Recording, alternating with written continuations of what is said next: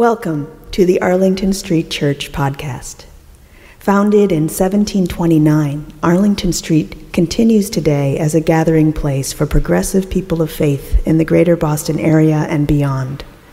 We are located at the corner of Arlington and Boylston Streets, across from the Public Garden in Boston, Massachusetts. Please visit ascboston.org for more information about this historic Unitarian Universalist congregation.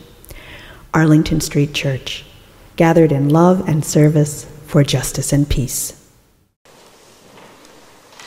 Recently, a young friend, married to a man with two beautiful children, emerged from a garage sale with a copy of Glennon Doyle's Untamed tucked under her arm. "I buy copies to give my girlfriends who are struggling with parenting," she explained, "or whose marriages are on the rocks."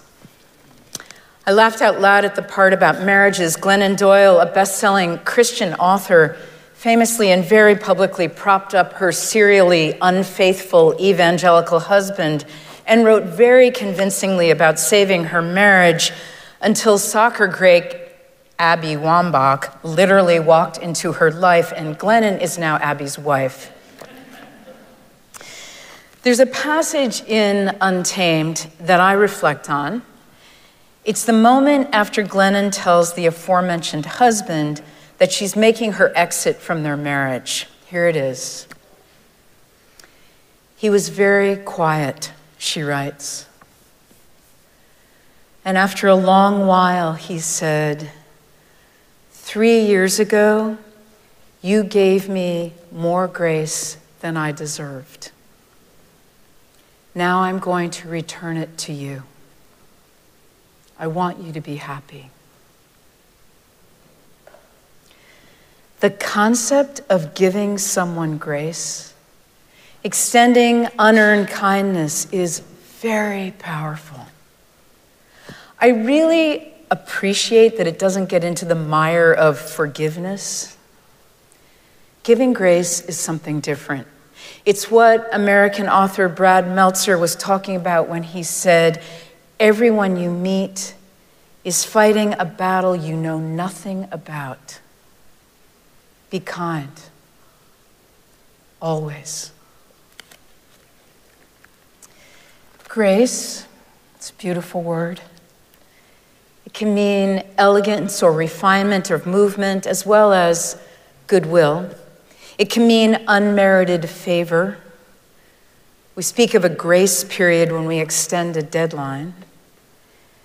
Grace is a disposition to compassion. Grace. From the Latin via Old French via Middle English word meaning grateful. Giving someone grace doesn't mean excusing bad behavior. It's not about them. It's about us. Giving grace only means extending compassion. Compassion is probably another sermon, but let's just give it a beat. Science tells us that practicing compassion produces 100% more DHEA, which is a hormone that counteracts the aging process, and 23% less cortisol, the stress hormone. People who are compassionate and those around them are happier. And there's nothing stunning about those conclusions. Being judgmental and bearing grudges really eats up a lot of mental and emotional energy. There's a great teaching tale from American spiritual leader Ram Dass, a story he told on himself. Years ago, he said, "I went to a silent meditation retreat, a 10-day course, and I had a roommate. We couldn't speak to each other because silent. The corners on his sheets were all neat on his bed, and his clothes were all lined up. I was a little sloppy. Neatness is not my particular preoccupation." He says, "I started to feel that he was thinking I was a real slob, and he didn't like me. And I was probably snoring and disturbing him, and I got to feeling actually that he really hated me. within the silence, you can play with such wonderful paranoia. And I just decided, by the end of it, I hated him for hating me. So he came out of the retreat, and the first thing he said to me, was, I cannot tell you what an honor it's been sharing this room with you, Ram Dass. And I just thought, oh, expletive. I wasted hours being absolutely convinced he hated me, filling my consciousness with it for 10 days when I could have been getting enlightened. Sometimes we have to extend grace to ourselves. If we struggle with giving grace, there's a spiritual practice that can help. It's called the commonality practice. You could even try it right now. You can focus your attention on someone or something that has wronged you and just run this sequence. Just like me, they are seeking happiness. Just like me, they are trying to avoid suffering. Just like me, they are sometimes sad and lonely. Just like me, they are trying to get their needs met. Just like me, they are a work in progress. Giving grace lifts everyone. Ram Dass said, treat everyone you meet like God in drag. Women's leadership coach Dr. Margie Worrell tells the story of attending a dinner where a waiter accidentally poured wine into someone's water glass. He realized immediately what he had done. He apologized profusely. He made it right. Nonetheless, this woman's displeasure overflowed, and she let him know it. Much later, as they were finishing their meal, the waiter returned and apologized again. I'm currently being treated for a tumor on my brain, he said. Sometimes I don't think very clearly. But I have to keep working. I need the money. The woman felt terrible. She expressed her sympathy and wished him well. But wouldn't it have been lovely if she could have gotten to grace a little sooner? Giving grace. We can show up with the very qualities we like to see more of in each other. When they go low, say it with me, we go high. Again, giving grace doesn't mean tolerating the intolerable or not holding bad behavior to account, especially bad behavior from those whom we entrust with competence and character. Giving grace means being faster to listen, slower to judge, willing to imagine exchanging places. American author Anne Lamott writes, I do not at all understand the mystery of grace, only that it meets us where we are, but does not leave us where it found us. I'm going to close with a story by MacArthur Fellow and author of Middle Passage, Charles R. Johnson. He opens the story by quoting the conclusion of a Rasmussen Report survey that 69% of Americans think the United States has become ruder and less civilized. And then he includes this from Lebanese-American writer and artist Khalil Gibran. This is for you, Khala. I have learned silence from the talkative, toleration from the intolerant, and kindness from the unkind. Yet strange I am ungrateful to those teachers. The trouble started one evening in September. Charles Johnson begins. It was around 6 o'clock, and I was sitting on one of the trees in my backyard, watching a brace of pigeons splash wildly in our stone bird bath, beneath which a stone head of the Buddha rose up from the grass.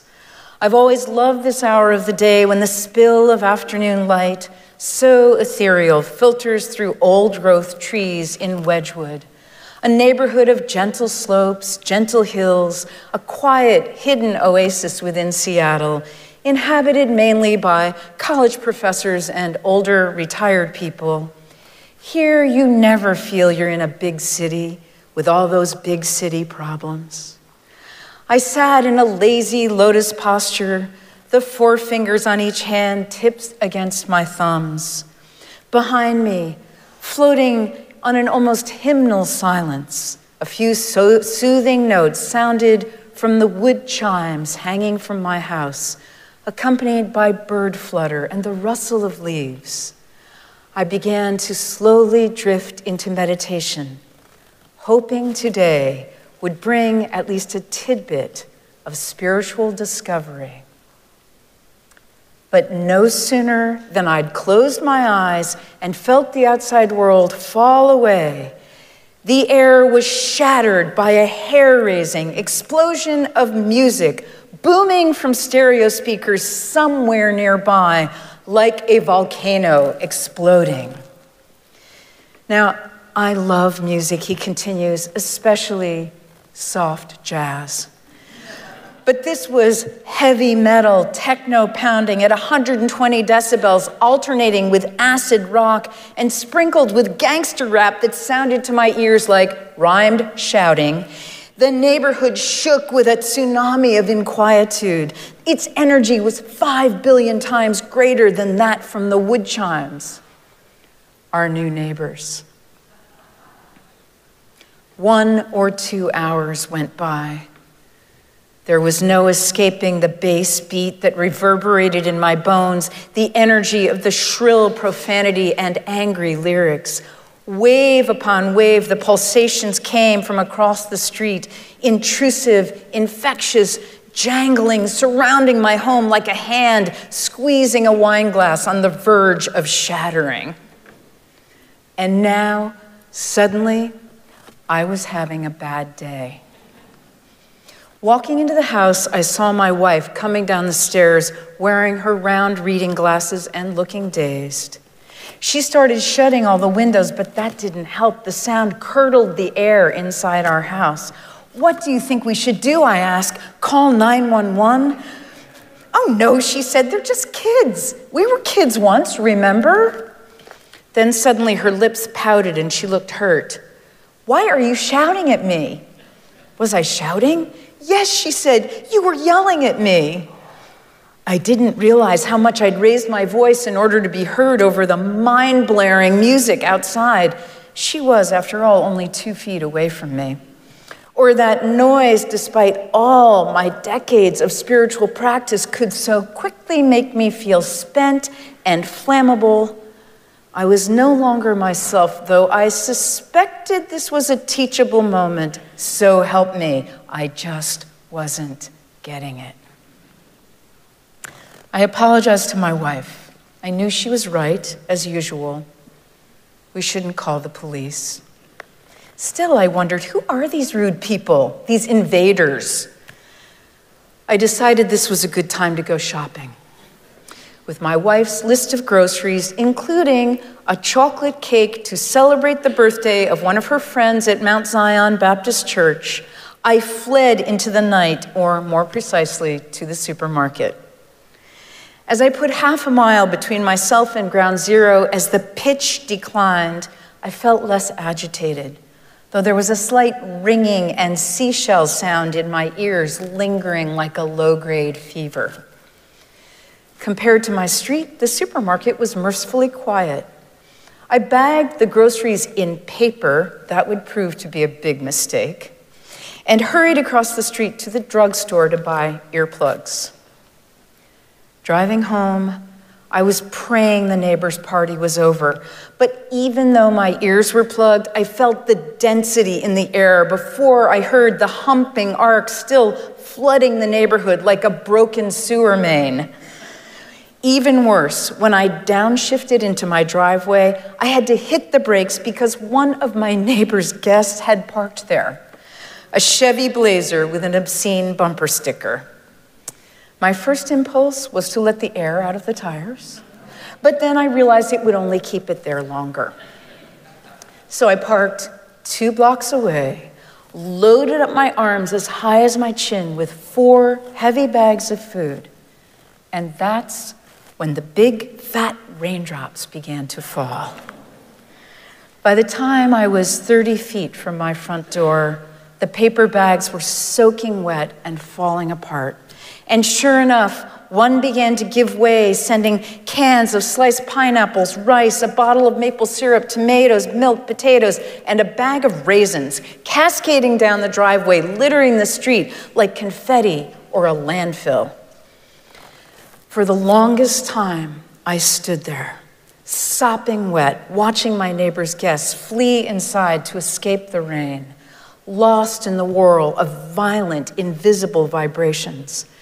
And I was disabused forever of the vanity that 3 decades of practicing meditation had made me too civilized, too cultivated, or somehow immune to anger, desire, self-pity, pettiness. These would always arise, I saw, even without noise pollution. And then all at once, the music stopped. I slogged across the street, so tired I couldn't see straight. I climbed my new neighbor's stairs and banged on the front door with my fist. After a moment, it opened. Standing before me was possibly the most physically fit young man I had ever seen. Young enough to be my son. His hair was a military buzz cut, his t-shirt olive-colored, his ears large enough for him to wiggle if he wanted to. And on his arm, I saw a tattoo for the 4th Brigade of the 2nd Infantry Division he had served with. He looked me up and down as I stood dripping on his doorstep and asked politely, "Yes, sir, can I help you?" "We need to talk," I said. He squinted his eyes as if trying to read my lips. Then he put one hand behind his ear, like an old man who had lost his hearing aid. "What did you say, sir?" I was less than a foot away from him. I felt as if I were coming to from a dream. A profound sadness swept over me, dousing my anger. Before me stood the unnecessary tragedy of hearing loss, maybe the result of a recent tour in Iraq or Afghanistan, maybe from an IED. I was humbled. I did not judge him or myself now, because he had just taught me to listen better. I gestured with one finger held up for him to wait a moment and went back into the downpour. On the street, I found what I was looking for, grateful that its plastic lid had kept it from being ruined by the rain. I climbed the steps. "Thank you," I said, giving him the chocolate cake. "Welcome to Wedgwood."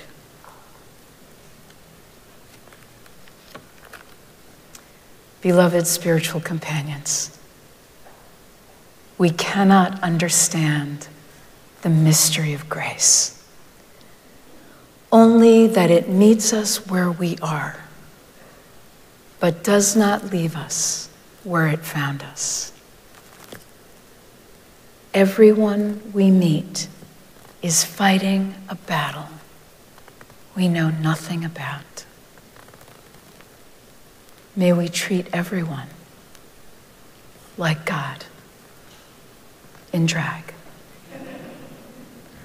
Let us give one another grace, remembering to include ourselves. Be kind. Always. Amen.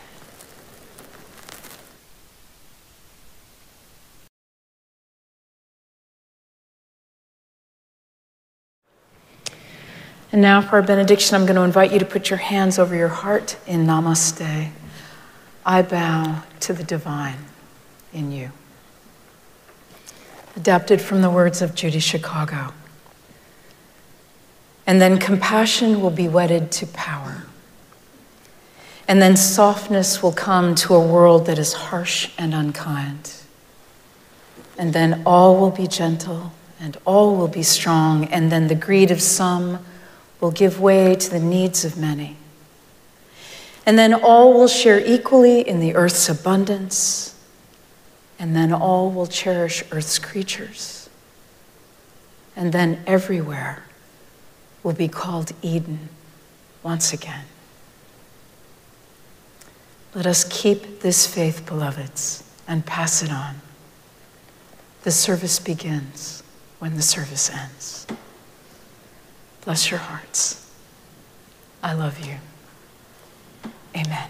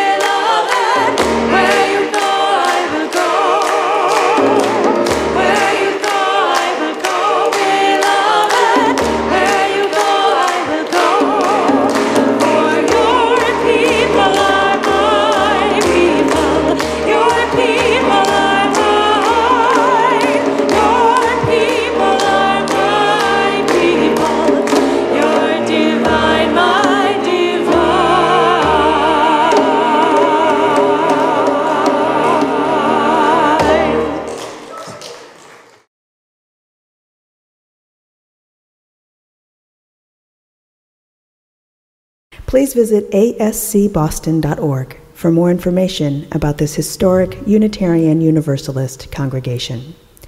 Arlington Street Church, gathered in love and service for justice and peace.